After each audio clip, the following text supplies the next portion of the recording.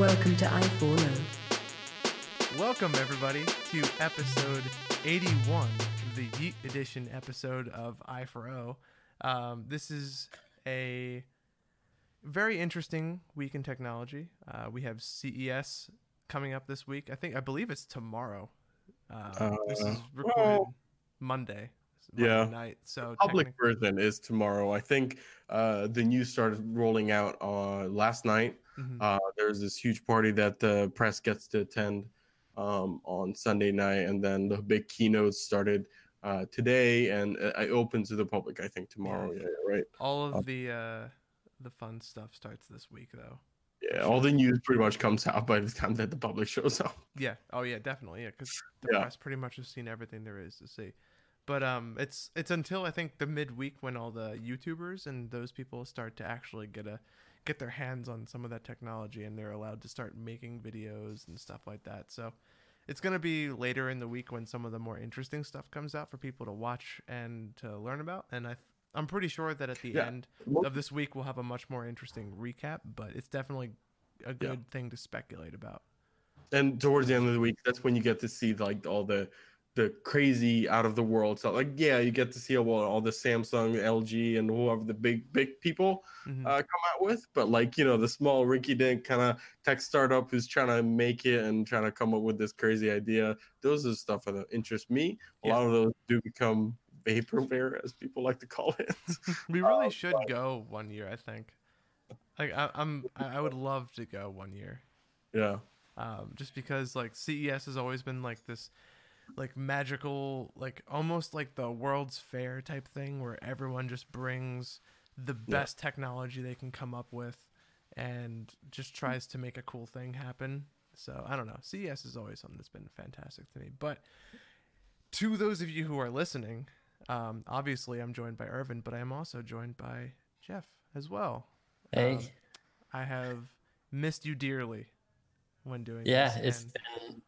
It's been a few weeks. I'm very glad to be back on air with you fine gentlemen. Yes, it's always good to have you. My number 2 man, everybody. I love you all so much.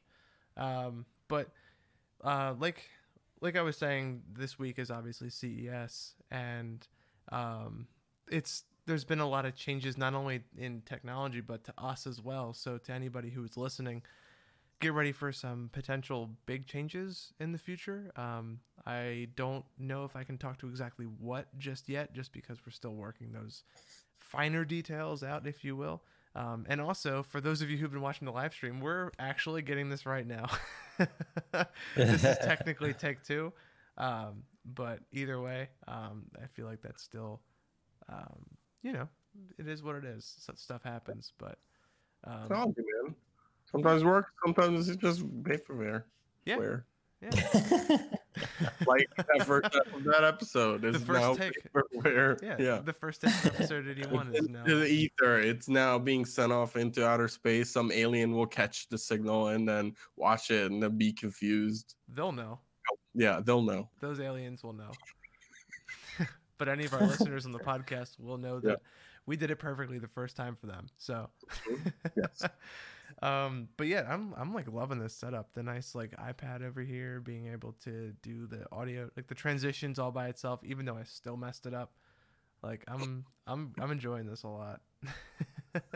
I feel like our podcast has finally entered like the next stage of being able to manage and run a live show from at least my perspective. I don't know, from you guys' perspective, it probably doesn't sound any different, but new year, new podcast, I guess. Yeah, new year, new podcast, but same sound? ? I don't know. But Jeff, I was gonna ask you kind of an impromptu question before we like really dive into the episode. That's how to begin. Yeah, what was and this is like kind of this isn't gonna be as exciting, but what is your favorite piece of tech from 2018? If you had to pick man. Whether it's like, it doesn't even have to really be from 2018, but something that just really made your year a lot easier. And if you can't think of it now, we can always just go into the topics and you can always just interrupt us when you come up with it. But I just think that in order to kind of continue in the spirit of what we did for the last episode, I'd like to get your opinion on what made an impact on you in terms of technology. Let's rain check on that. Let's get into the episode, and maybe at the end. Let that one simmer for a little bit. Something. Yeah. But for those of you who are watching the live stream, you can obviously see on the screen that we are talking about LG's groundbreaking roll-up TV, which is actually, unlike most of the stuff at CES, which is vaporware, going to go on sale this year. So December of 2019. Watch it. Watch the release date. Just in time for this year. Just in time. Yes. So they finally made it happen. The LG's been showing off like different prototypes of it for a couple of years now. But now it's a real product you can buy. Expensive. Well, we don't know yet, but people are guessing that it's going to be expensive. Nothing has been officially announced. But this sort of brings in sort of new idea of ways of looking at TV. One of the things that I'm excited about this is, let's say when you're watching a movie, you see all these black bars up at the top and the bottom. Mm-hmm. That's good. You can bring the screen down and you could have no black bars, it's just all screen. Mm-hmm. Because you just roll it down as far as you need to, and then you don't have any black bars because the screen is only as tall as you need to be, which is a neat idea. And it's built into this giant base that the entire TV rolls up into. I like that. I'm curious about durability. Like how many times have they tested? Can it go up and down? Yeah, I'm sure they've tested it quite a bit. That's probably one of the things where they're like, can't mess this up. Yeah. They also have a 100-watt Dolby Atmos speaker built in for audio. Yeah, too, that'll be nice. Which should be noted. Yeah. So you're not just getting a roll-up TV, which is cool enough as it is, but it's kind of like an entertainment system all in one. And I should be noted. I think this is like to add to that a little bit. The fact that they're adding this as their flagship 4K TV, I think makes that almost even more substantial.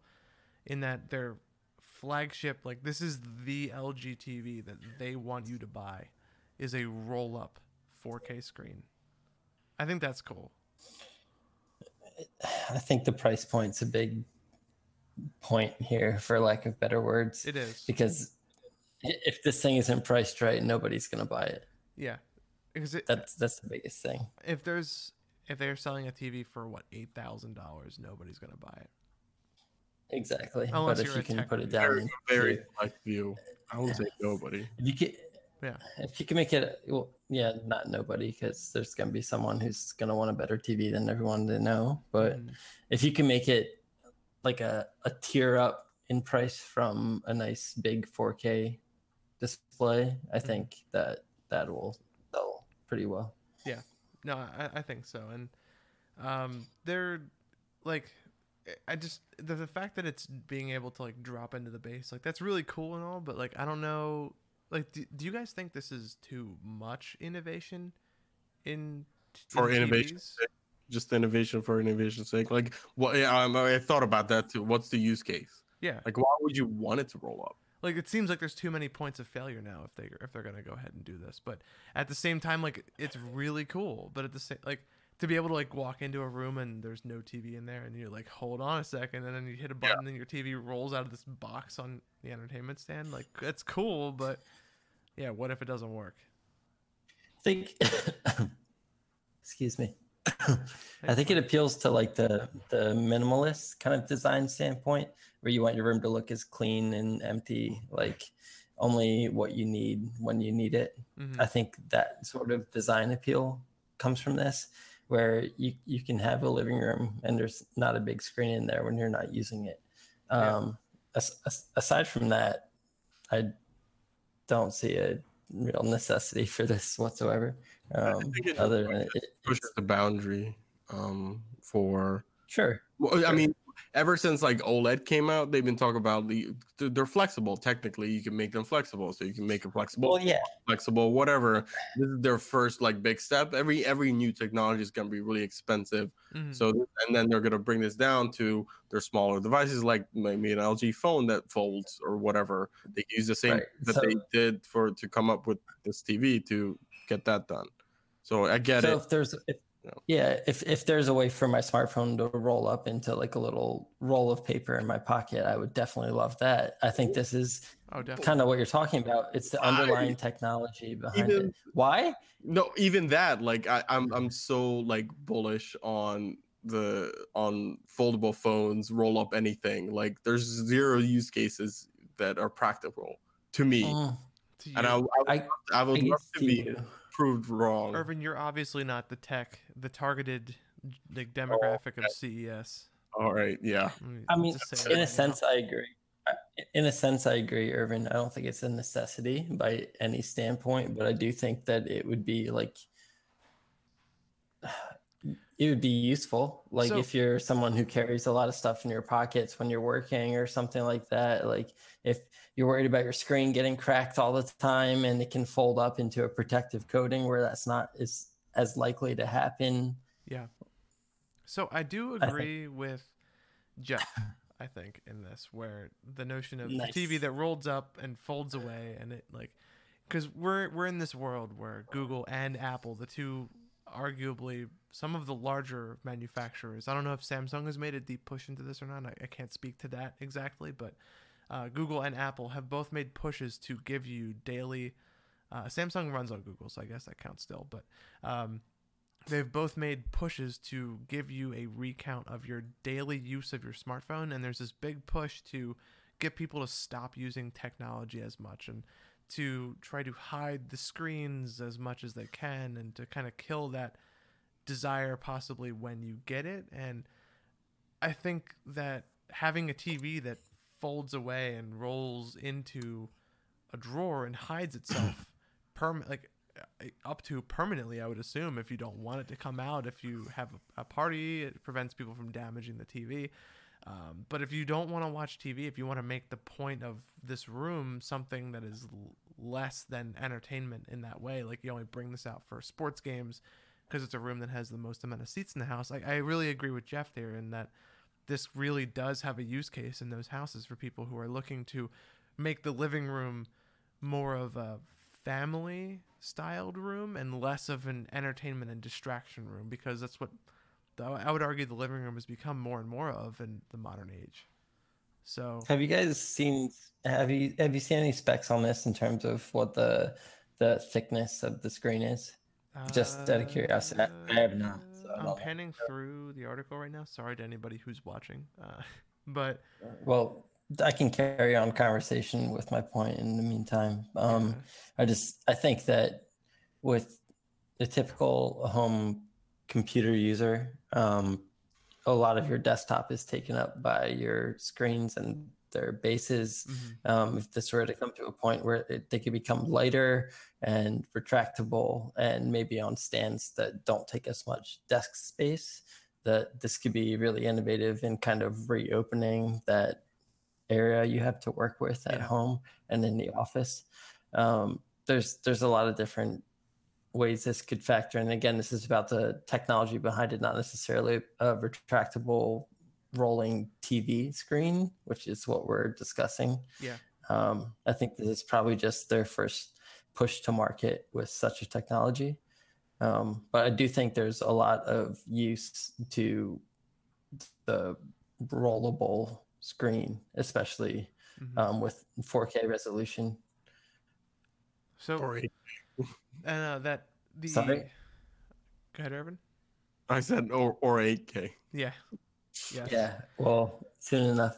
So, just as a frame of reference, because we don't know the price, and I believe in the first take of this, Irvin was alluding to this, but their wallpaper OLED television that they released last year started at $8,000.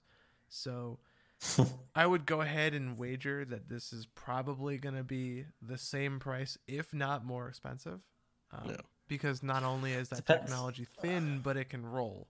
And I've had a few GIFs up when we were watching when we were talking about this, and it looks very thin, aside from the mechanical pieces around it that control that keep it straight and just like that basic stuff. Structural pieces. Yeah, the supporting pieces. It looks very thin, like thinner than most TVs that are out right now. So it is a pretty crazy piece of technology, and I really like the options that they offer. Anybody who's watching the stream right now will see, and you guys probably in a few seconds, just because you guys are a bit delayed. But they have like a music mode where the TV drops down to like a quarter of the size of what it is, and it only displays music information such as like just how long it is into the track and what the title is, and it drops down to this like really low profile piece of technology. And like honestly, the more that I go through this article, the more use cases that I can find, which contrasts what we thought at the beginning of this topic and what the chat is, the consensus is in the chat. But like I think honestly that this does have a place when I consider the fact that there is this push to step away from screens and kind of bring the living room back to what it used to be, which was a place for the family to gather and be together and talk, and not necessarily a place where people just sit in a room and watch this giant screen. I like that notion, but I don't know how likely it is, honestly, just with how we've been programmed. Yeah, I'm hopeful just because this is LG's flagship TV. I think the biggest thing about it is this rollable technology, and that's the structural elements. If it can be like a top down, roll down, like something that's there when you need it, and then retracted in the cabinet space or what have you when you don't, like in this case, retracted down into some furniture when you don't need it. That's how I think that starts, like, though. Your Google devices they're sitting on your kitchen counter. Like it's not going to sit on your kitchen counter anymore. It'll come down from your cabinet, and that's more cabinet or counter space for you. Like I'm just thinking it's a less obtrusive way for this technology to exist in your home. Yeah, I think that's the biggest takeaway. Yeah, but because this could, if you're say like having a Christmas party and you don't necessarily need the TV, you could throw it in music mode and just have your Christmas decorations up and have the TV just retract and just play music or something. Yeah. And it even has a fireplace mode as well, where it can go into it can do like a crackling fireplace or rain sounds. And the article, The Verge doesn't see how many use cases or how much use that'll get in the real world, but every time we have like a holiday party, I always throw on like a fireplace thing on the TV, just to get people away from the TV and into a conversation, just because there's nothing exciting happening on the TV but a fire. So I think that would get more use than they think, honestly, if I had to go ahead and wager my own opinion in that regard. But I don't know, like I'm cautiously excited because of what it could be, not what it is. Like, sure, it's a plaything for the rich right now, but give it 2 or 3 years when this technology becomes cheaper, especially since I keep going back to this, but LG is saying this is their flagship TV. That means they're committed to this technology. And if they're committed to making this their flagship tech, that invariably means that tech becomes cheaper. So, I don't know. Yeah, I think that's a big part of it too. Like you're mentioning the price of the wallpaper option that had come out last year. I think that's a lot of R&D payoff. Like you have to finance this somehow, and a high price point would do that. If people are actually going to go out and buy these things in the masses, then they could sell them at a lower price point and still make profit and pay off their debts. So yeah, because obviously with technology, there's that certain crowd of people in the elite market that will buy this, obviously, 100%. Yeah. But the fact that they are offering this in a market that is available for anybody who wants to buy this, they can, like that's it's exciting to me in a way. So I mean, if you think about it, like on a mass scale, if they were to produce large enough products, this could take over the projector industry and movie theaters too at some point. Yeah, like, can you imagine like going to a theater and like there's this like nice like plant background, and then when the movie starts, like the lights dim and the whole screen rolls out of the ground? That would be so cool. In solid 4K, like really high definition. Yeah, that's, I think, and plausible. Looking and the GIF that I currently have up, or the GIF, to change the way that I've been saying it just to keep it consistent with my inconsistency on the episode. Oh boy, it's a really cool looking TV stand. I don't know, like the fact that it doesn't go all the way to the ground. they've been able to get this tech in a box that leaves room underneath of the television for box sets like an Xbox or like a DVD set or. Well, that's part of the price point too, right? Is that it's furniture. It's not just a screen. It gives you sound, it gives you display, and it also is furniture. Yeah, and it comes with full Dolby. Can you imagine like going to somebody's like Dolby Atmos home theater? Like, because this is definitely targeted at home theater nerds. Go to like a home theater nerd setup, and like they're like, get ready for this. And their TV just like rolls out of the display. Like, where's your TV? Is it a projector? And they're like, nah, I got this. Just rolls out. Yeah, that would be so dope. And also, it's a huge TV. It's 65 inches. So I didn't see the size honestly. I think it was 65. There might be more, but yeah, 65. I think would start. But yeah, yeah. We could talk about this and what it means in the industry for hours, but we should move on. Wrap up the rollable TV. Yes, let's wrap. I get it. A lot of devices that we see coming out and CES, a lot of smart home devices, light bulbs and everything, or Alexa integrations, all kind of stuff. And Google took the chance to announce some numbers related to their assistant, and they announced that they're soon to be on over 1 billion devices, and that's just ridiculous. It is. No, it's crazy. Like the fact that it's 900 million more than Amazon just recently released for Alexa. Yeah. The only thing, if you want to go into the details, that number kind of becomes less surprising. But yes. But go ahead. I'll let you talk to it. No, I was just about to say that 900 million is seems like a lot, but like it comes default on pretty much every newer-ish phone. I forget what the lowest version of Android that you need to run the Google Assistant. I think it's Lollipop. If you think about like how many Android devices are out there, it just comes default on those phones, even though Samsung ones, which have a Bixby button, but you can still get the Google Assistant on there. The number is not as surprising because for the Alexa devices, you have to buy, a separate device. We all know how the Fire phones did. Exactly. Google does give them a leg up. I think the more important number is the active users. And it didn't say an exact figure for their active users, but they did say that the global active users have grown 4 times year over year. Which is great. Yeah, so like that's actually people, like it could be on your phone or whatever device, or mainly phone, but doesn't mean necessarily that you use it.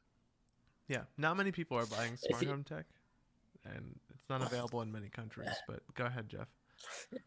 If you kind of proportion this versus world population too, it's like for every device that's going to have Google Assistant on it, there's 7.7 people in the world. Yeah, that's a pretty ridiculous ratio if you think about how this smart AI technology is just like exploding into our lives. It also gives you like a real sense of scale and how much farther ahead Google is in terms of its scale than Apple and the next best competitor, because like obviously you could lump Samsung in as a competitor, you could lump Huawei in, but all of them are running Android. And all of those phones are capable of installing the Google Assistant, if not already have it installed by default. So that's like Android has such a massive footprint on the market, and like you're saying, like 1 out of 7 people total there's a good chance they have a device that has the Google Assistant on it. Just proportionately, like I'm sure that 7.7 billion people in the world, not everyone has a smart device, as should be obvious, but there's one smart Google Assistant enabled device for every 7.7 people in the world. Yep. And if you take that into account, that's ridiculous. It is. I know that obviously people own more than one device that have this assistant enabled to a vast degree at some points, but just that there are that many computers out there that are capable of performing these kind of tasks that Google Assistant enables is mind-blowing compared to what we had 10 years ago. Yeah, and the one thing that Asian markets are really starting to adapt is like the smart home technology. And there's one thing that Asian markets have over any Western market, and that is an Android phone presence. And people building technology to make their phones compatible in as many ways as possible with this like slowly rising smart home technology boom that we're seeing. I think that's gonna give Google a lock in the number one spot for this. And I think this is something that Amazon should have been worried about from the beginning. The fact that Google's footprint in its ability to collect data and improve its AI is on a scale that is almost hard to imagine. Like you're saying, 1 in every 7.7 people. It's that number is it's weird to think about. You're in a room with 21 people, 3 of them have an assistant device. There's a guarantee that at least that many people do. And that's from people from anywhere in the world. Yeah. You take any 3 people anywhere, and there is a statistical guarantee that at least 3 of them will have. It's unless you're specifically hunting for people who have iPhones. It's if you take 21 people. Yeah, there's a good chance from anywhere, not 3. Right. Yeah, sorry. Yeah. If that's you take, now you're. That's fine. It's just a little bit late. It's clear on there. It's a little bit late in the Eastern Seaboard, so a little bit slow today, but it is what it is. But it's still 3 or 7 people. It's still mind blowing that it's still under 10, regardless. I don't even know lots more to get through here. Yeah. Lots more to get through. You want just push in the next one? Sure. Yep. We'll just move right on. Yeah. The HTC Vive Cosmos VR headset has been announced. So, go ahead. Has anybody done any more research into this than I have? Otherwise, we'll go through this while you guys were talking assistant stuff or smart stuff. Evan, your knowledge to us. It was very, very brief. At HTC did a whole presentation at CES, but this was sort of left as a teaser from HTC and next generation of their Vive headset. It's geared towards making it easy to be used by pretty much anyone, meaning that it doesn't require any external sensors, which a lot of the newer or the latest generations of the VR headsets need, and it uses the motion controller, so it can still be tracked, but it doesn't need any external sensors. Pretty much all the sensors are built into the headset, and that's what determines how the headset knows where it is in space, quote unquote space.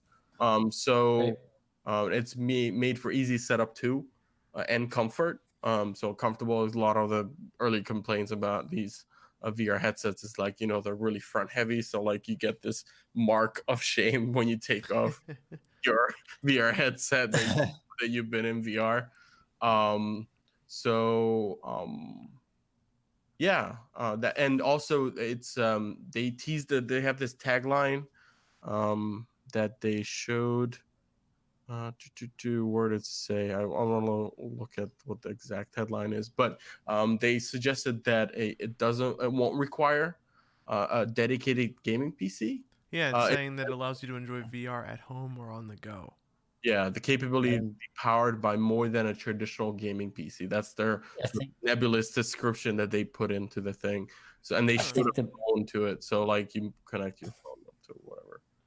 Right. The big question is how well this is going to work with smartphones in the near future. There's also a lot that's changing in regards to how the headset and the VR environment communicates with your machine. So as opposed to having kind of these pillars, which had happened in the past with Vives, where you'd need to set up kind of your room to get mapped out and what have you. Weren't they called the chaperones, I think? I think that's right. Yeah, that was the unofficial name for them. So it seems like they're migrating towards where the headset itself will be kind of the general of that sort of information. Mm-hmm. So it'll be based off of where you move around the headset, as opposed to a previously mapped environment in which I think they're called knuckles, are moving in. Mm-hmm. Now it's looking like you have some kind of controllers in your hands and a headset on, which may or may not be wired to your computer to begin with. But I think the definite plan here is to have it where it wirelessly communicates with your computer or eventually smartphone to your headset, which then keeps track of where your two controllers are in your hands. Yeah. So it's getting more and more towards what you would imagine VR to be. The one big thing that excites me about this is that they're including things like the ability to have a flip up screen that allows you to see real world without taking off the headset. They're focusing on comfort. They're giving you these like the knuckle controllers that are a little more ergonomic, and and it's a more like portable and independent thing versus what the Vive used to be. Like this is something that a lot of people were worried about with the 90s, where this technology sparked up and got really innovative really fast and then just died off. Whereas now we're seeing second and third generations of this hardware. So it's evident to me that at least the Vive and technology like this is here to stay. Maybe some of the things like Daydream is more of a gimmick. Somebody might think that technology is not fully fleshed out just yet. Like whether they, I can't say that because I don't own one really, but that's kind of the vibe that I've been getting from that. But the vibe you're getting about Vive, yes, I think it's entirely based on what you want to use it for. I think because like I do own a Daydream View and I use it with my Pixel phone, and when I want to watch media like Netflix, like it's amazing. It's a little obnoxious to have your smartphone mounted in front of your eyes in a way.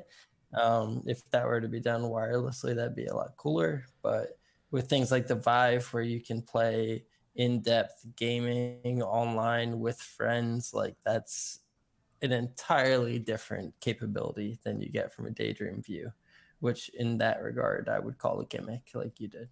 Yeah, I mean, like the fact that this technology is progressing alone makes me excited. Like regardless of all the gimmick or of whatever technology did work out, I would argue that's more the companies and the industry itself kind of toying with the idea of virtual reality and seeing what form factor fits this technology best. And it looks like that in the case of the Vive Cosmos and the HTC Vive Pro, which is going to offer a higher resolution display and updated eye tracking. It's like that kind of stuff, I think, is where VR is going to settle in. And I think we were kind of right when we alluded to the fact that virtual reality, at least, would be more reserved for the entertainment industry and less towards practical applications where we're seeing AR being utilized.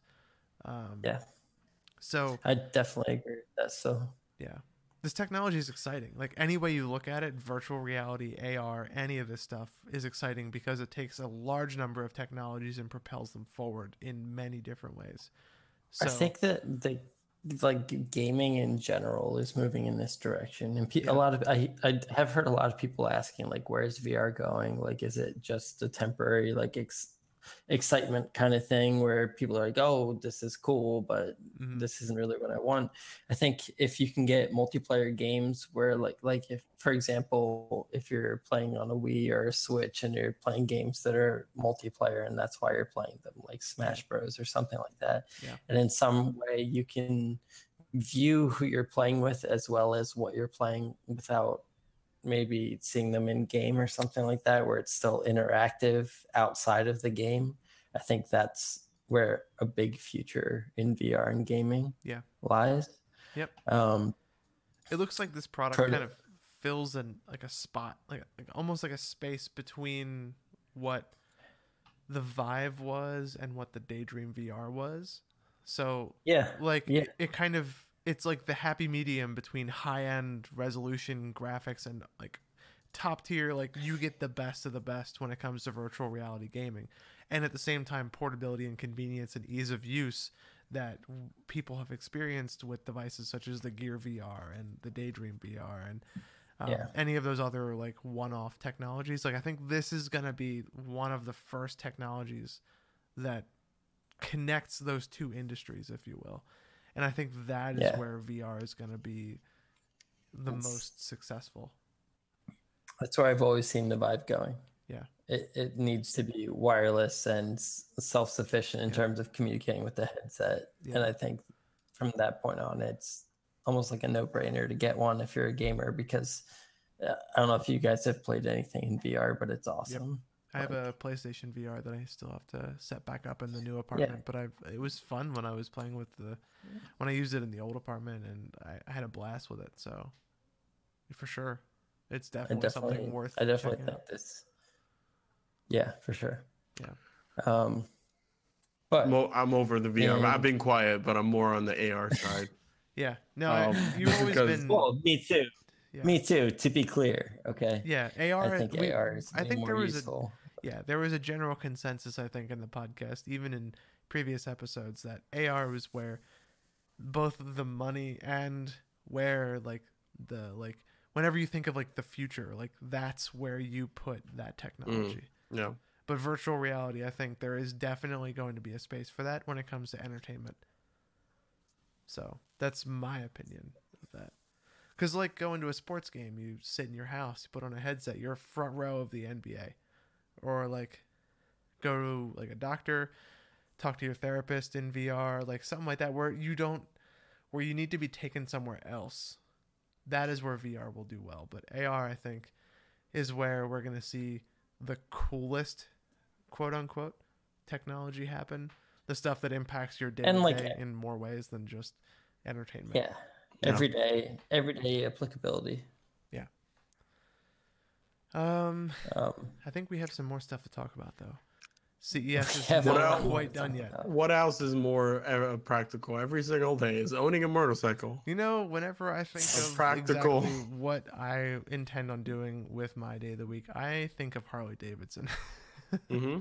And I would have never guessed that Harley Davidson would go this quickly to all electric, but they are.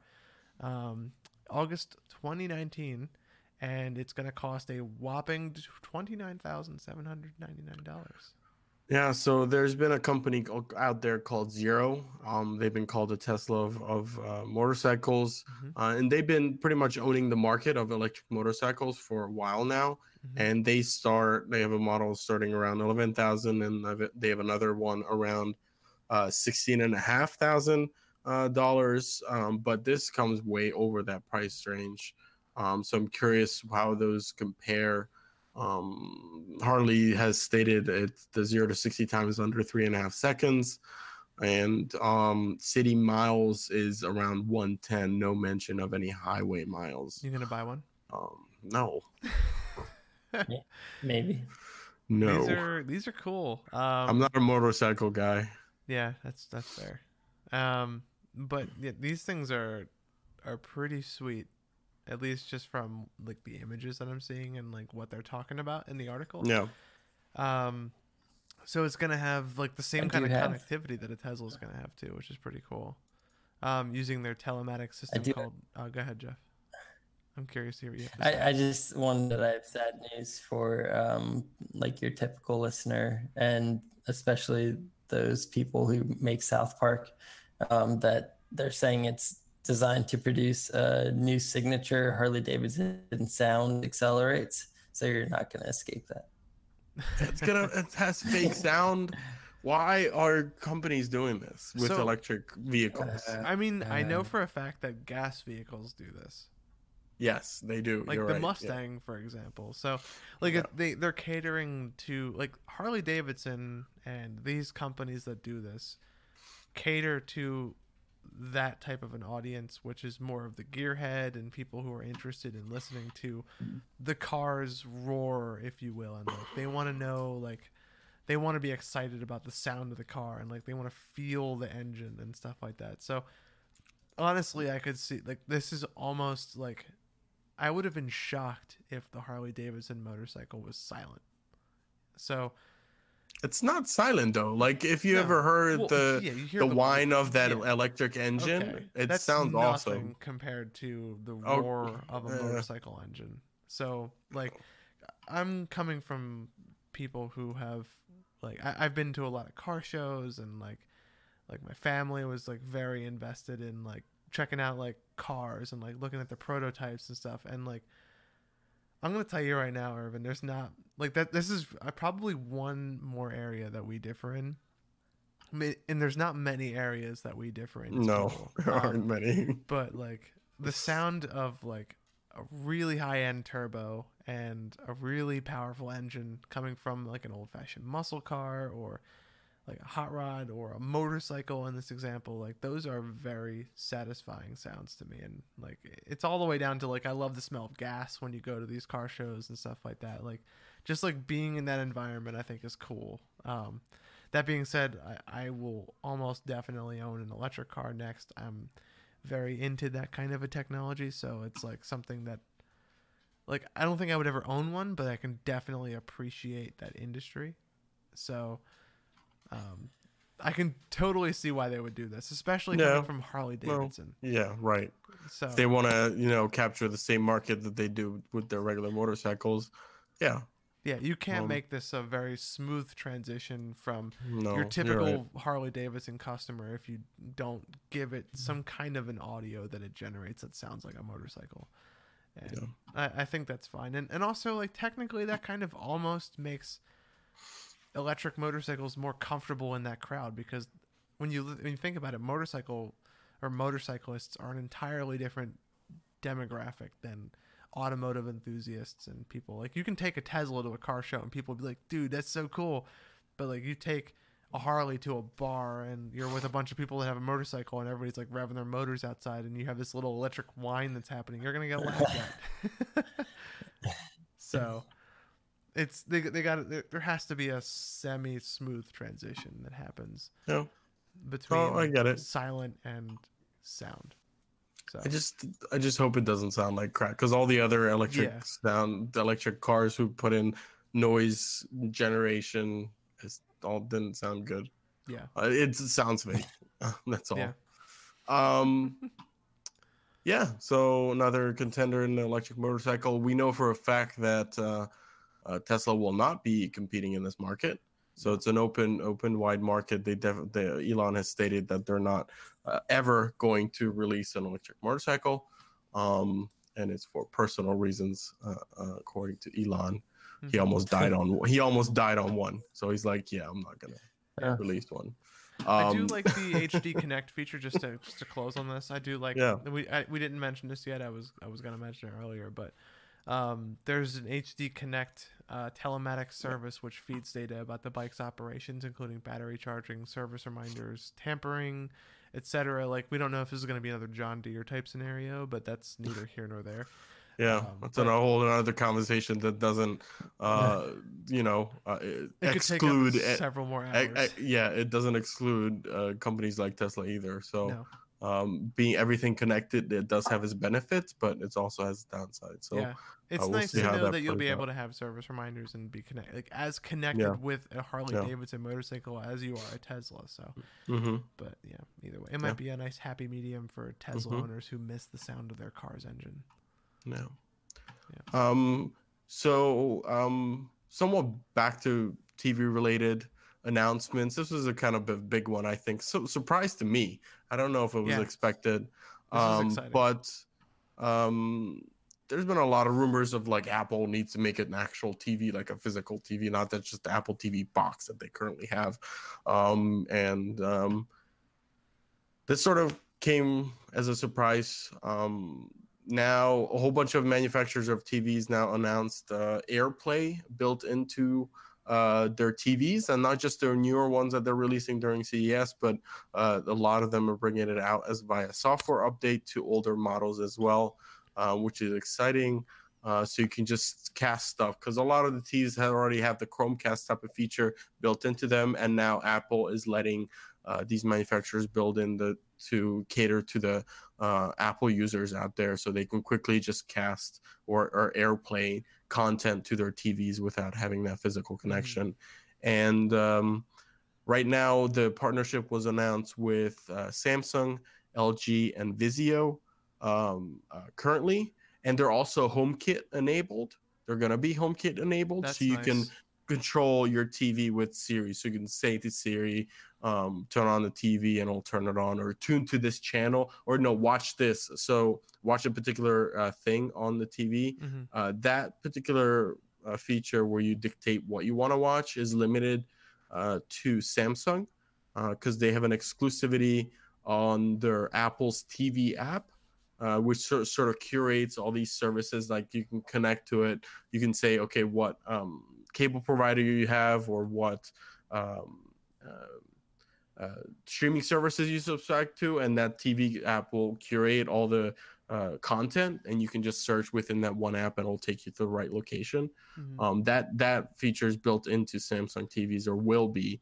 So you can just say, hey, play Game of Thrones, and it'll launch the HBO Go, and it knows that you're subscribed to HBO, or you're already paying for HBO subscription separately, and it'll just automatically start playing the latest episode or whatever.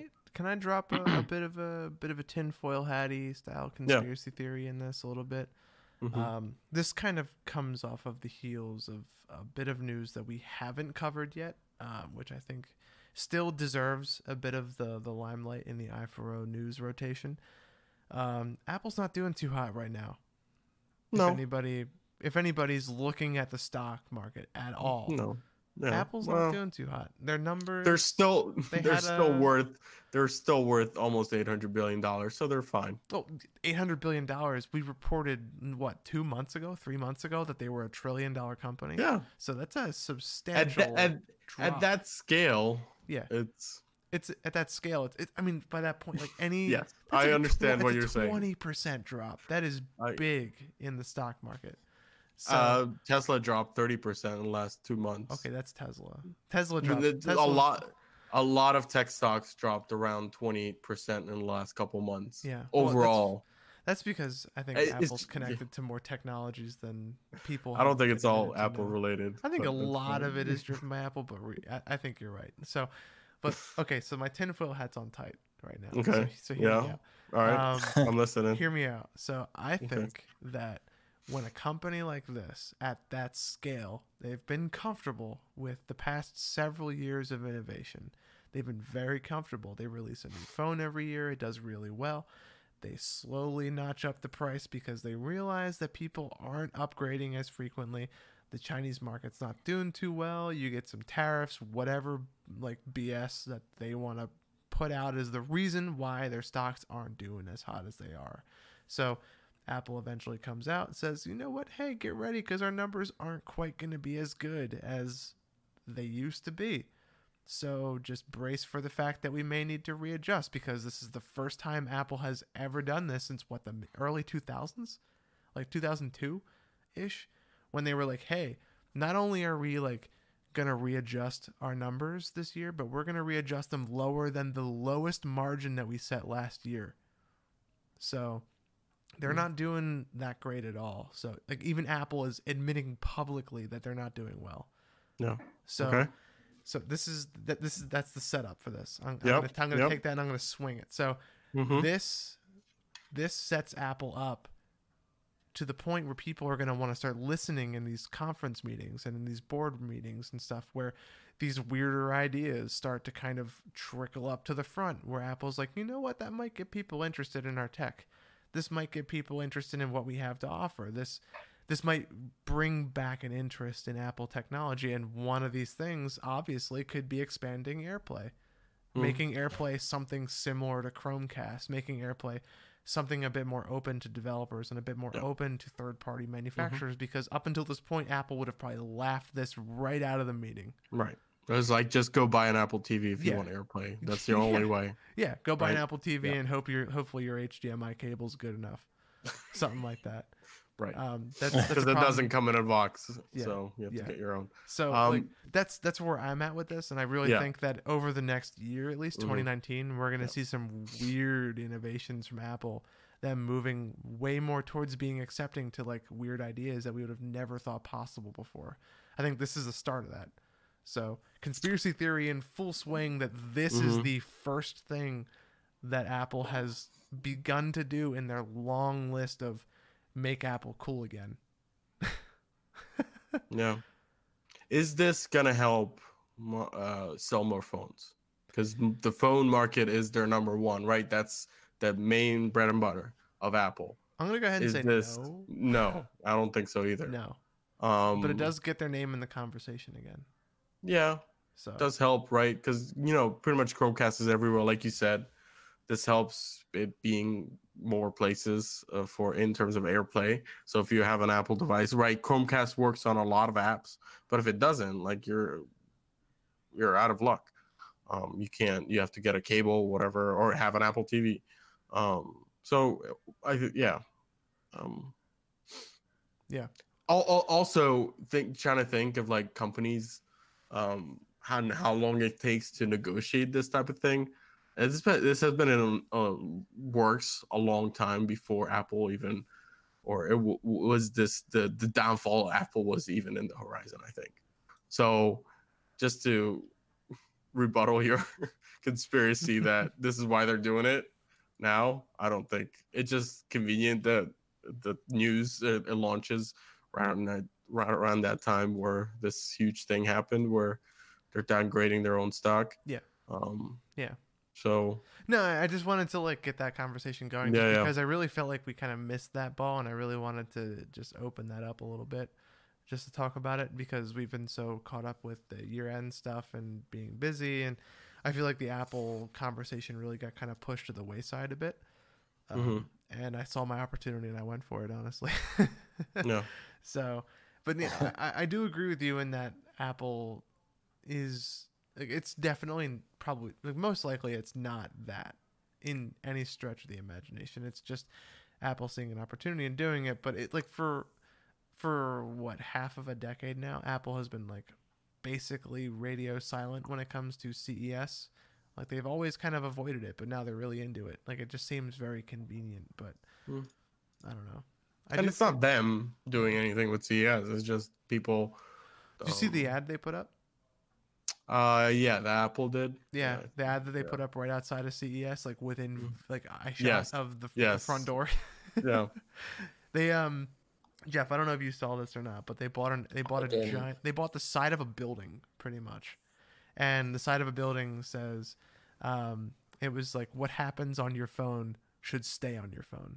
Yeah. Oh yeah. So I did hear about this. Yeah, so they're playing up their privacy angle, right? Because they want to they're touting that the most private phone on the data that you store on there leaves or private data. So that stays locally. That combined with this push to AirPlay on multiple TVs, like honestly, I think that's opens the floodgates to wild conspiracy theories of Apple slowly trying to become hip and cool again and just see where it works, if you will. But I think they're just hurting if we're going based off your comments earlier about their stock prices. Yeah. Like their iPhone sales are down. Like they need to get notoriety and they need to get their products out there in different forms than they have been because they're not performing well. And unless you have spent $150 plus on an Apple TV,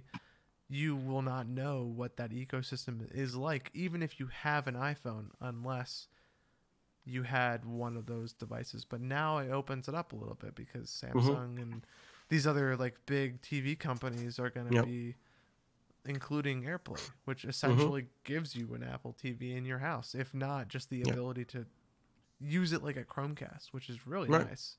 It's like, hey, I'm watching something on my phone. I want it now on my big screen TV. And you just press a button, there it is.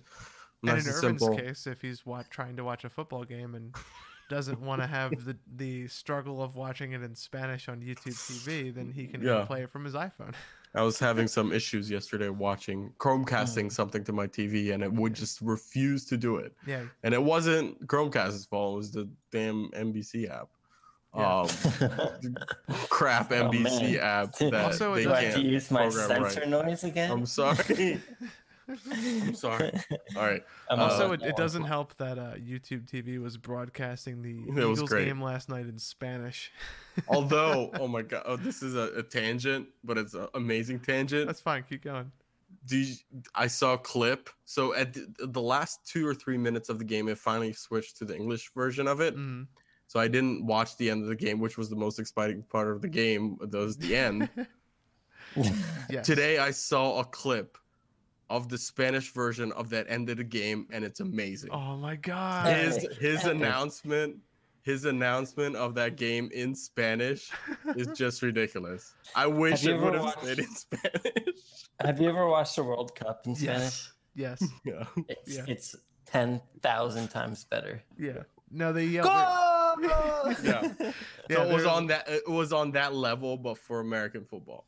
That's amazing. Yeah, it was pretty awesome. So I saw that clip today, and it was like, dang it should have stayed in Spanish. It's like you fixed it at the worst time. Yeah, I know, right? All right, that was a good tangent. Oh man, I need to watch a video of that. If you have one, please send it to me. Yeah, I'll find it. Yeah, that sounds incredible. So the theme on the CES 2019 seems to be TVs, because we're talking about another TV announcement. Because all the other stuff are TVs. We'll do more of a different type of update next week's show, I think, because more and more information will coming out.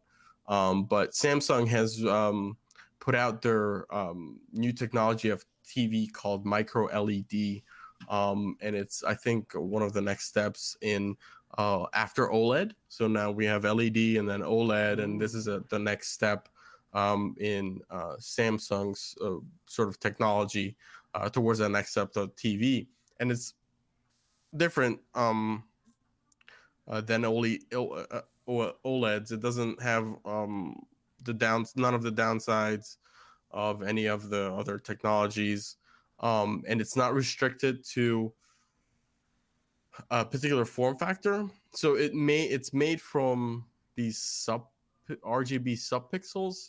And they're organized into tiles, and then you can pretty much just take a tile and then arrange it whatever shape that you want, and then connecting those two will create a giant picture.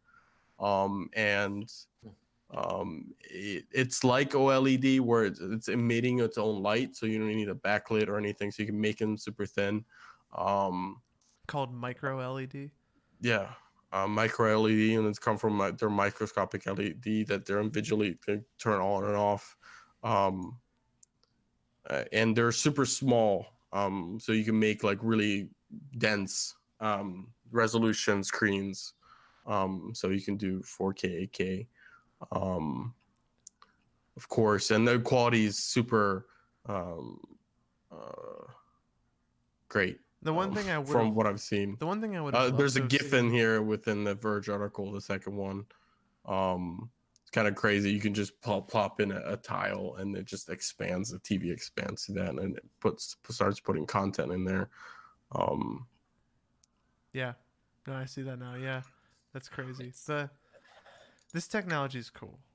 It definitely is, but it's nothing that's definitely not to be released this year. They saw some things about it last year and last CES, and now they're showing even more, but it's nothing that's in for production just yet. But it shows the next step. So, do you know where I could see this going first?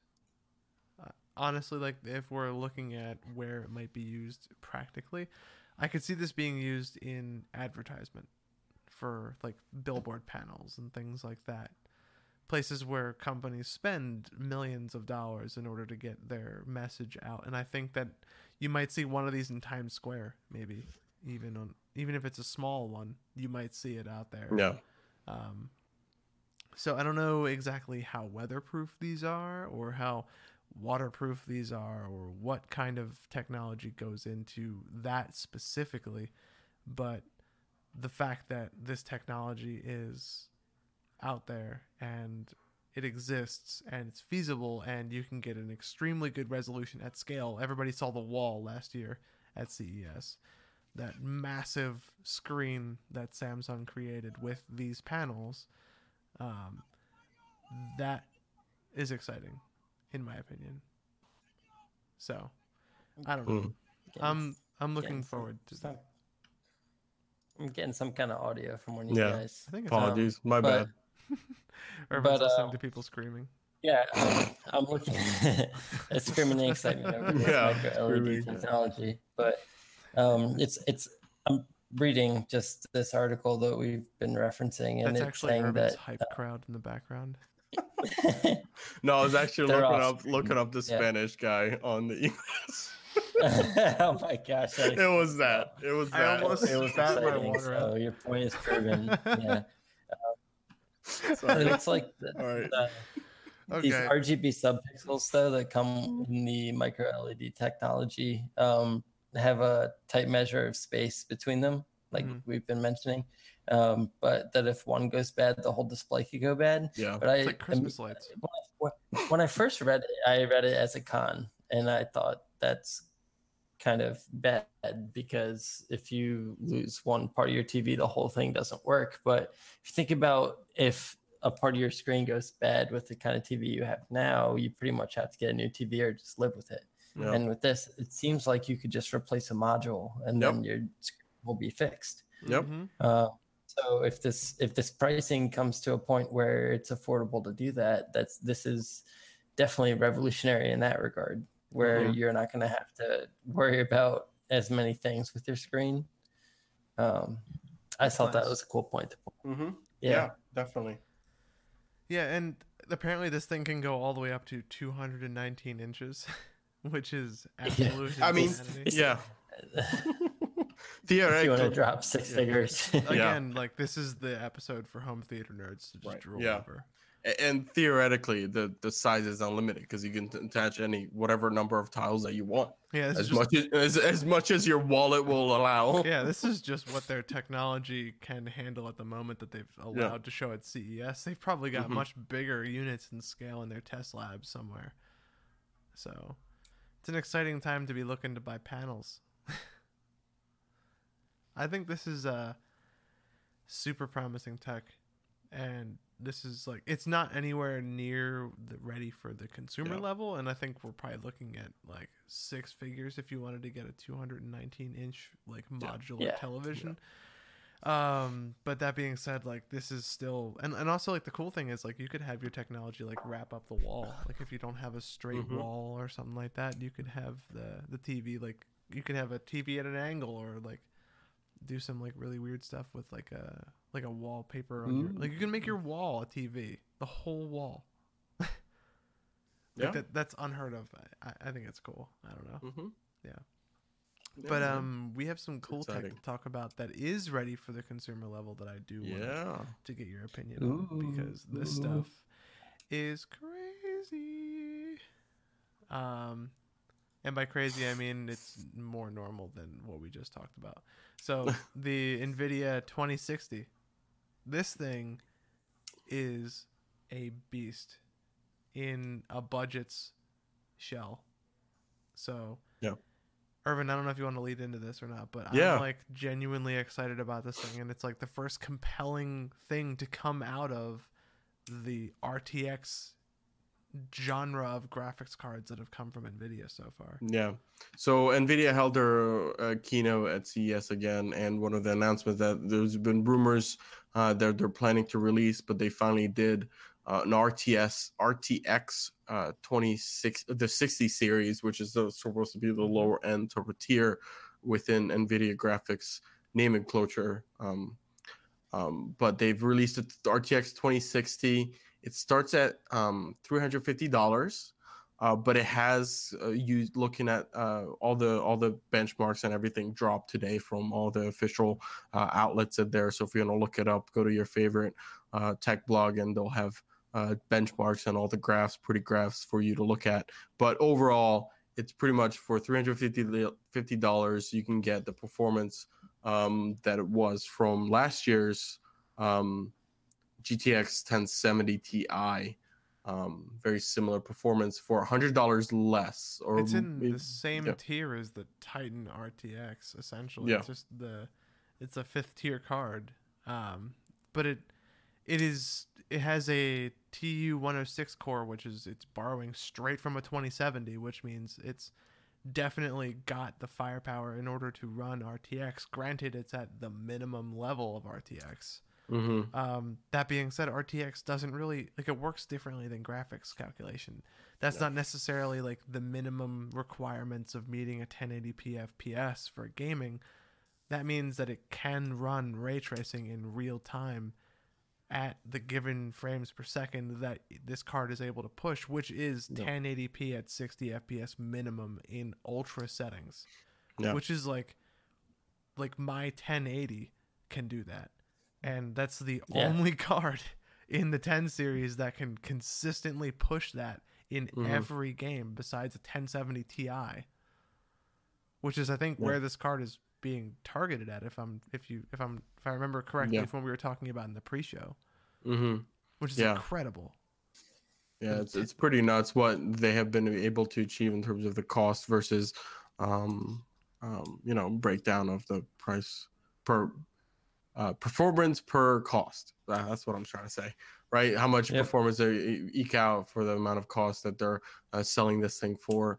And from I watched a couple of YouTube videos right before the show of the reviews and the overclocking capability was one of the things that I saw was highly touted.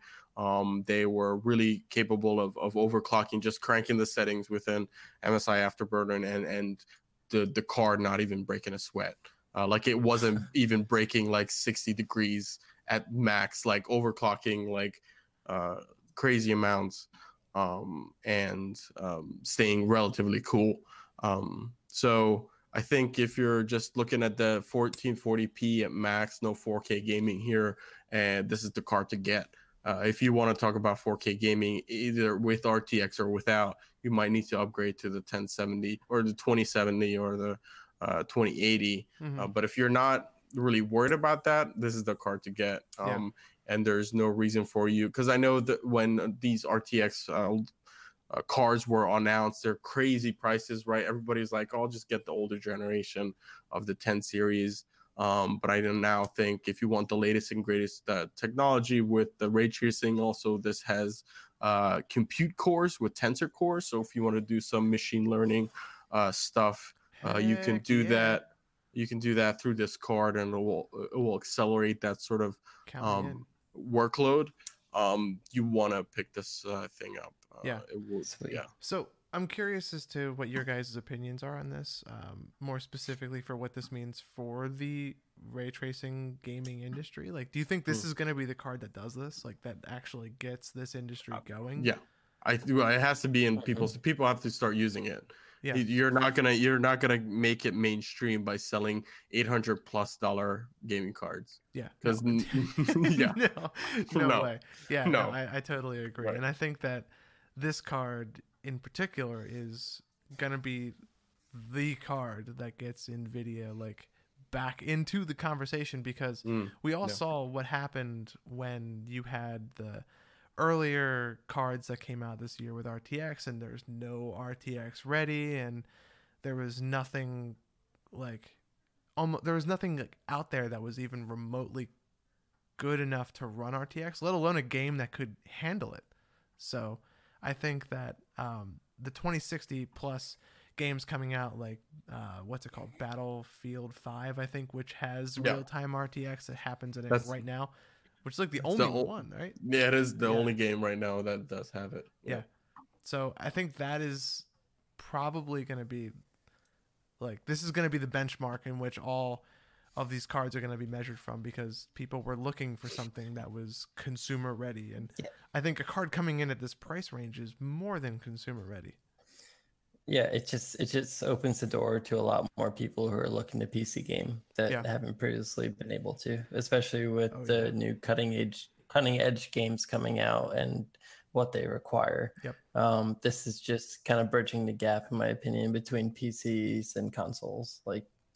Yep. And I've been saying this for a long time, but I don't think there's any reason other than a game only coming out for console for you to stay with consoles at this point. Yeah, unless you're looking for exclusives, PC gaming is probably going to be the way. Yeah, that's what I mean. If there's content only coming out for consoles. Yeah, and like to kind of go off of what you're saying, like we kind of talked about this, and I think Irvin even joked to you about it, about 4Ks like kind of being dead on arrival and stuff like that. Yeah. But like, granted, they're not dead on arrival, but 4K gaming is by no means a benchmark that people should be looking to if they're building a PC.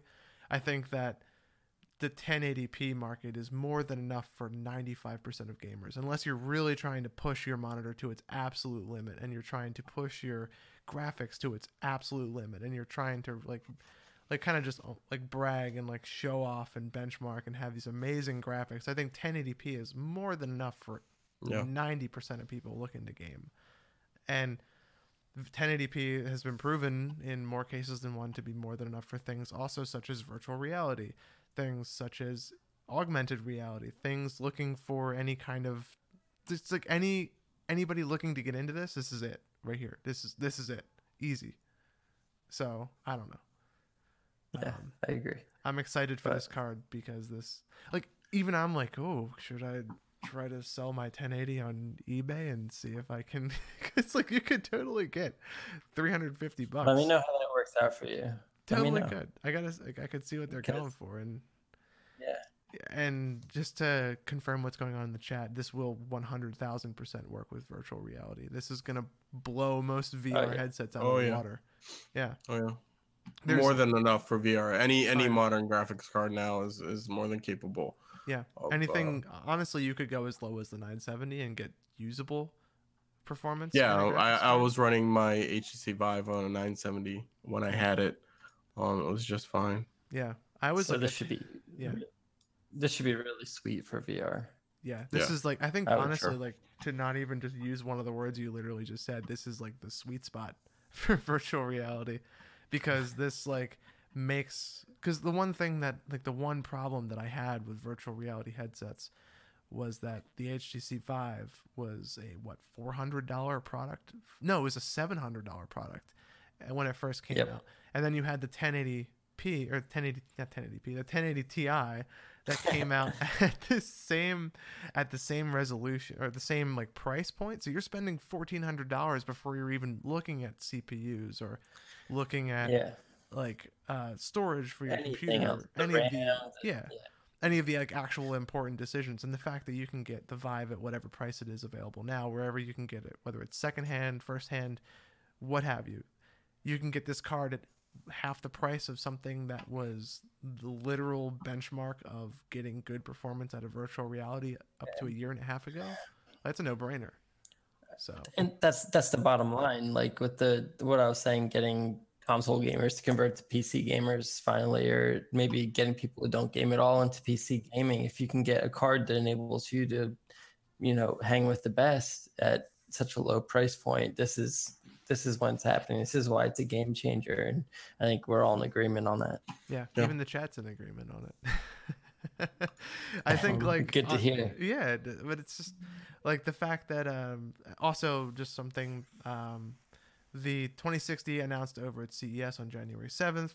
The stock clock speed Founders Edition is suited, booted, and ready for roll, according to this article, on a January 15th launch worldwide, to be accompanied by board partners' own stock and factory overclock designs. So it looks like you're going to be able to get not only a Founders Edition, but editions from other major card producers as well at January 15th's launch. So here's hoping that's yet to be seen. Obviously, January 15th hasn't happened yet. That's a week out from now.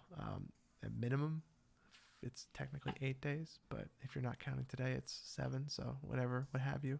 But yeah, we'll call it a week. Yeah, we'll call it a week. We'll call it a week. It's not a business week, but it's a week at least.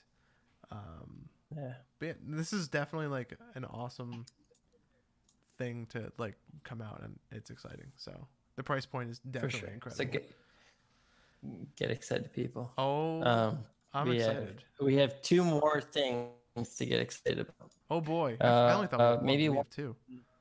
All right, actually, go. you know what? Maybe both of these are things to not be excited about. Okay. Yeah. It depends on the listening audience. Yeah, we do have some bad news now that I'm actually reading the headline. Yeah. These are some Irvin, downers. Yeah. So Irvin, we have been rambling.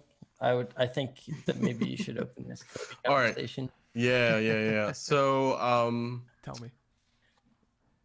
If you might be familiar with the latest generation of Sony TVs, they've gotten rid of whatever smart TV system that they were using previously, and they all pretty much moved to running the Android TV platform, which I think, Matt, you can attest to this. It's a great platform for getting some content on your TV. It really offers a full-fledged of having the Play Store available to install any app and get your content without having a separate box. It's Android. That's like honestly, it's Android TV. If you have an NVIDIA Shield, that experience. You get the same thing built into your TV. Yep.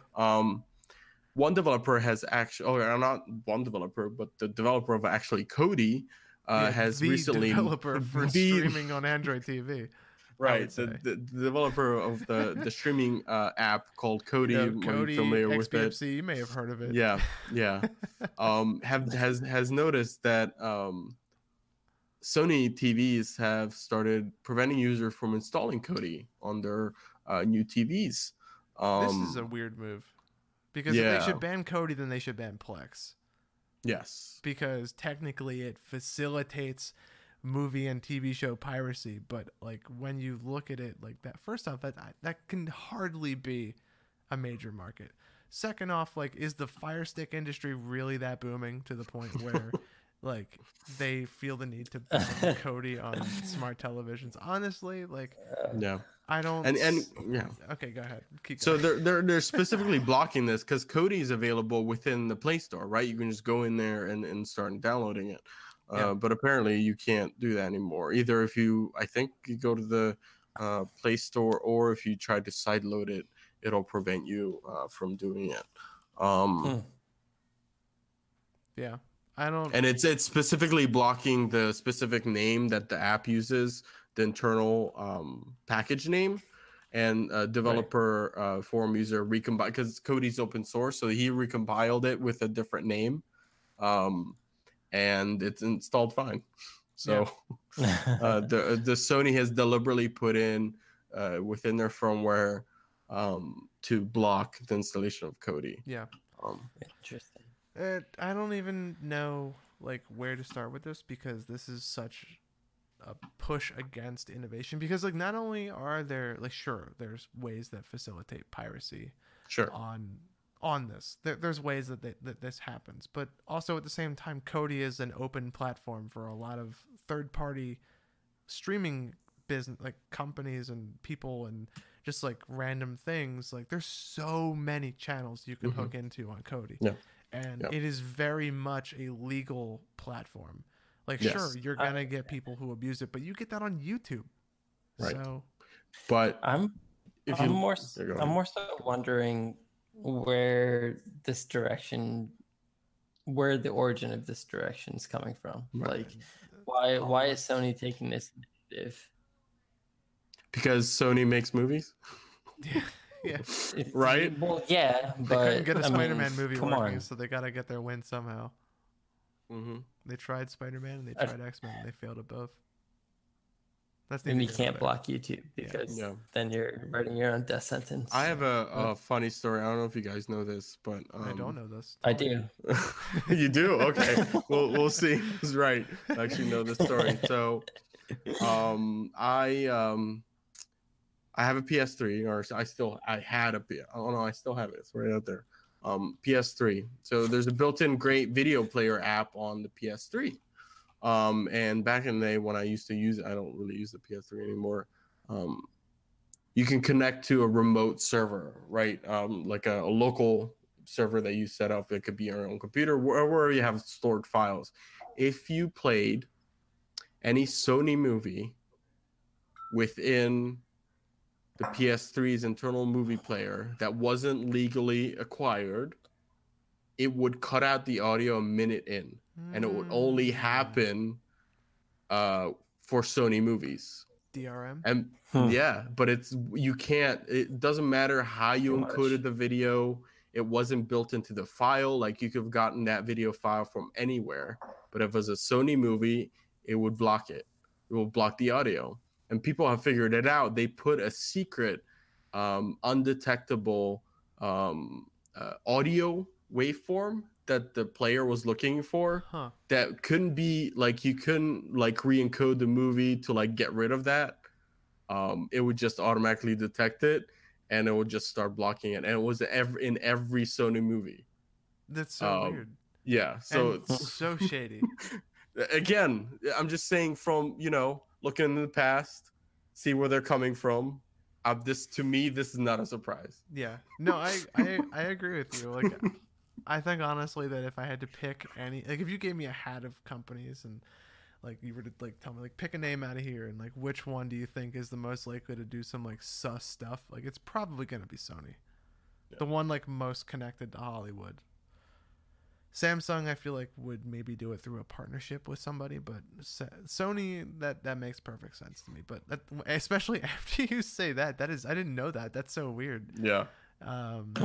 Not that I've personally experienced this or anything. I'm just speaking from what I've read online. Yeah. Wink, wink, wink. Maybe they realized. I got something in my eye. Sorry. Oh, that's fine. That's fine. What were you gonna say, Jeff? Oh, I was just wondering if the next article is in Ermin's eye. Could be. It really depends. That was like an angry dad transition.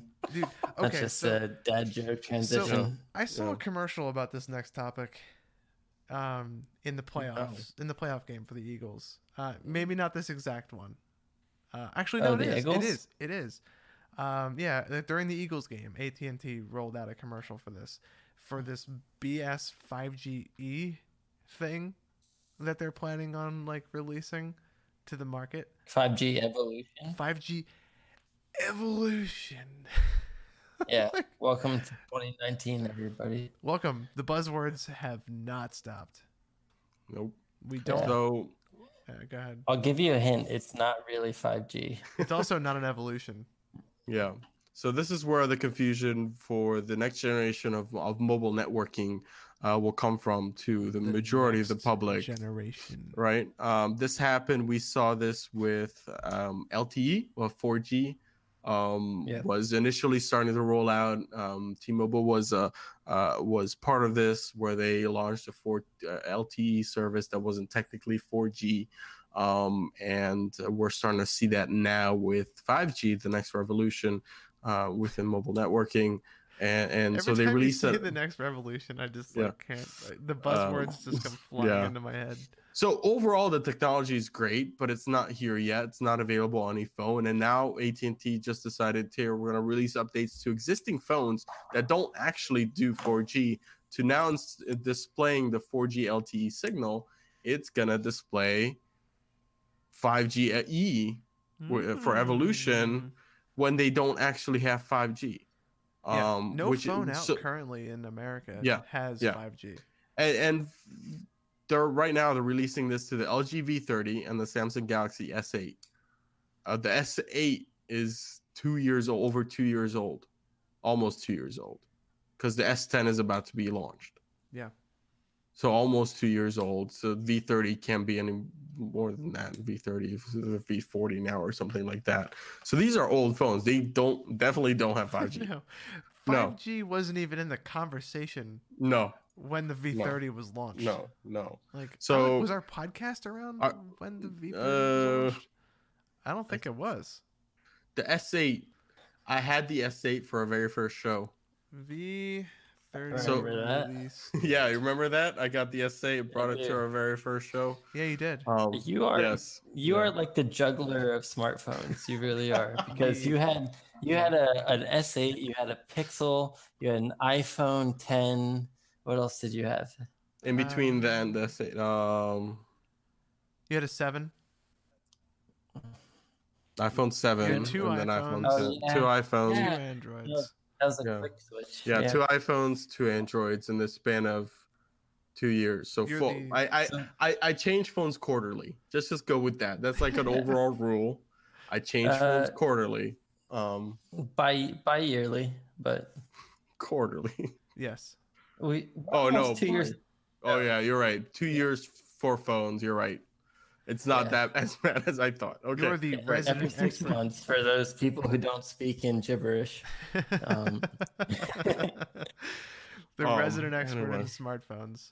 Yeah. Anyway, back to your point. It came out September 21st, 2017 was the LG V30. So we were very much a podcast at that time, just as an FYI to our longtime listeners. So yeah, and this is just is this like a marketing thing for like consumers? So it's like, hey, 5G is coming.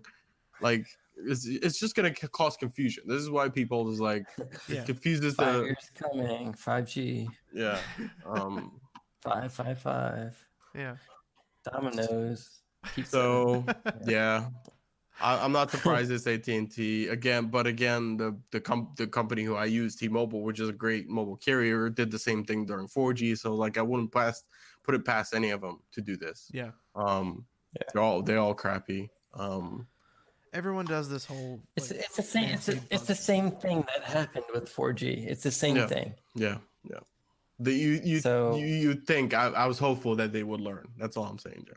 I was hopeful. I was hopeful the public would learn. Yeah. That's my thing. Because emphasis on hope. Telecommunication companies are going to keep they're going to keep doing this because it's going to keep selling. And like it's up to you to realize, what is 5G? Am I really getting 5G? Is this even physically possible right now?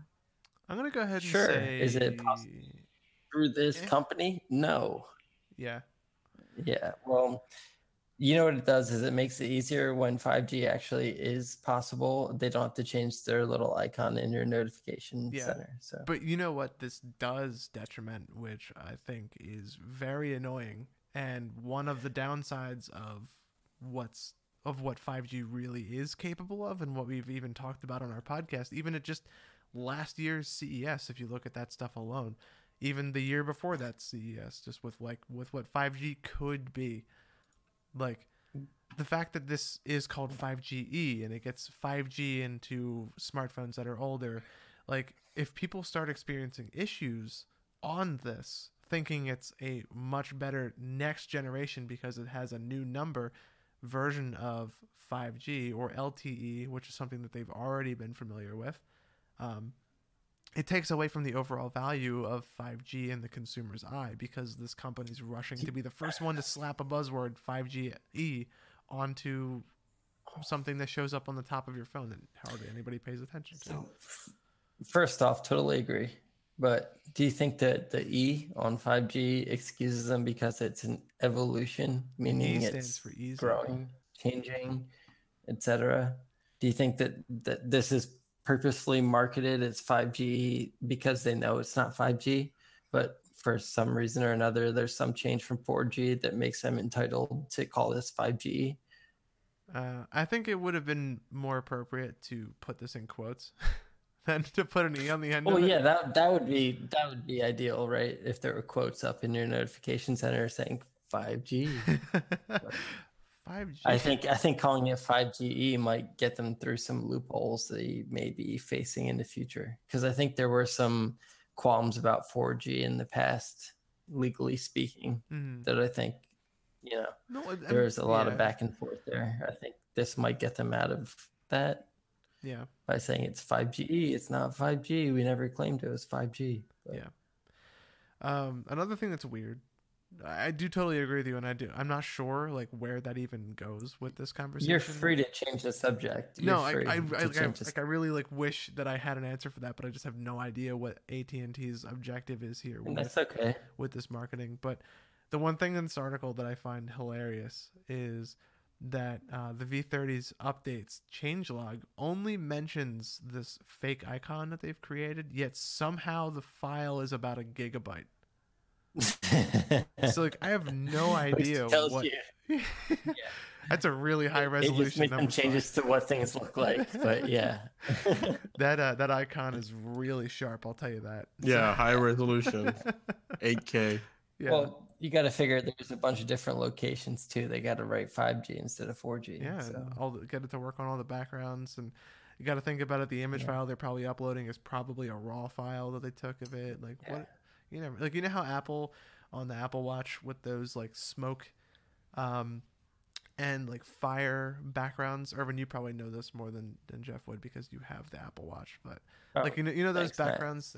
Well, okay, if you have an Apple Watch, then feel free to show me. But I don't have one either. I have a regular watch. But Irvin, you know how they have like the smoke backgrounds and like the fire ones and stuff. Apparently, those are all actual footage. Shot in a container the shape of an Apple Watch. So it's practical effects and it's real footage. Which is first off, it's the most Apple thing ever. And second off, that explains 100% how the letter 5, the letter G, or the number 5, the letter G, and the letter E could be 1 gigabyte. That's all I'm saying. Yeah. Okay. I think that what if it's a part practical of that update is when you download things, your phone illuminates in yellow and says its power levels over 9,000. Yeah. I think that's what happens. Yeah. Or 5,000, I guess would be more appropriate. Yeah.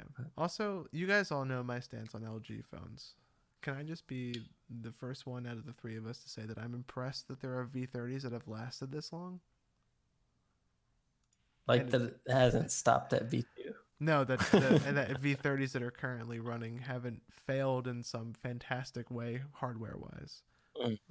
That's testament to LG that they're finally doing something like almost right. But not quite. Life's good for them. Yeah. Okay. All right. But yeah, I think we could go on about this all day. With that. Yeah. With that. I think this brings us to the end of the episode. Just in time too, because I know Irvin's getting sleepy. I can see it in his eyes. I could feel it in his soul. You can't say that about me. I have red hair. But okay. So moving into there's no soul. Yes, that's true. Because we're going all the way back into the pits of high school insults for that one. I don't know. It's whatever. Matt, I know you have a soul. I'm just kidding. I love jazz. What are you talking about? Okay, so it's pronounced yes. Oh, potential all right, title, anyway. question mark. Okay, so yeah, we should end this episode because I think it's getting to a point where we're just talking in circles. If you guys enjoyed the episode and may or may not have had a bunch of messages deleted in the chat, which I restored for you because you did an all caps message and our auto moderator saw that and got angry, I fixed it if you're looking at this after the fact or listening to the recording. So I hope you get this message. Second off, if you're looking for where to get that message and you don't necessarily know that we're a podcast, you can find us at any one of these three little usernames above at Industry40 all spelled out. You can find us on Facebook, Instagram, and most importantly, Twitter. That is where we are most active. That's where I try to be the most interactive with our community. So find us there in any one of those platforms at Industry40. Even if you just type in the name of our podcast, Industry 4.0, you will find us. If you want, you can check us out after the fact at if you can't make these live shows, we do stream once a week when we try to. We have notifications that announce on our Twitter account when we are going live and when we move on to our streaming platforms. You can now catch us on Twitch and YouTube, by the way, if you're watching us live.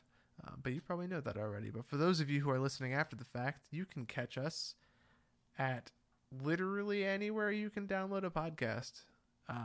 Whether it's Apple Podcast, iTunes, Spotify, Pocket Cast, Stitcher, literally anywhere you can download one, except for whatever reason Overcast, maybe because they're too hoity-toity to have our show, but we'll fix that, don't worry. Because Irvin said damn this episode. Yeah. That's what it is. No, that's it. Yeah. That's it, yeah. So that's it. But that's it. I do have a comment. If you did make it this far in the episode, I want to know about it. So if you want to message us on our Facebook and say, Hey Jeff, Irvin, and Matt, I made it this far. I'll send you a little treat in Facebook Messenger. Yeah. So he'll actually send you food. just a little, yeah. Not food, maybe not. That might not last very well. Maybe we'll see. We'll see. Yeah.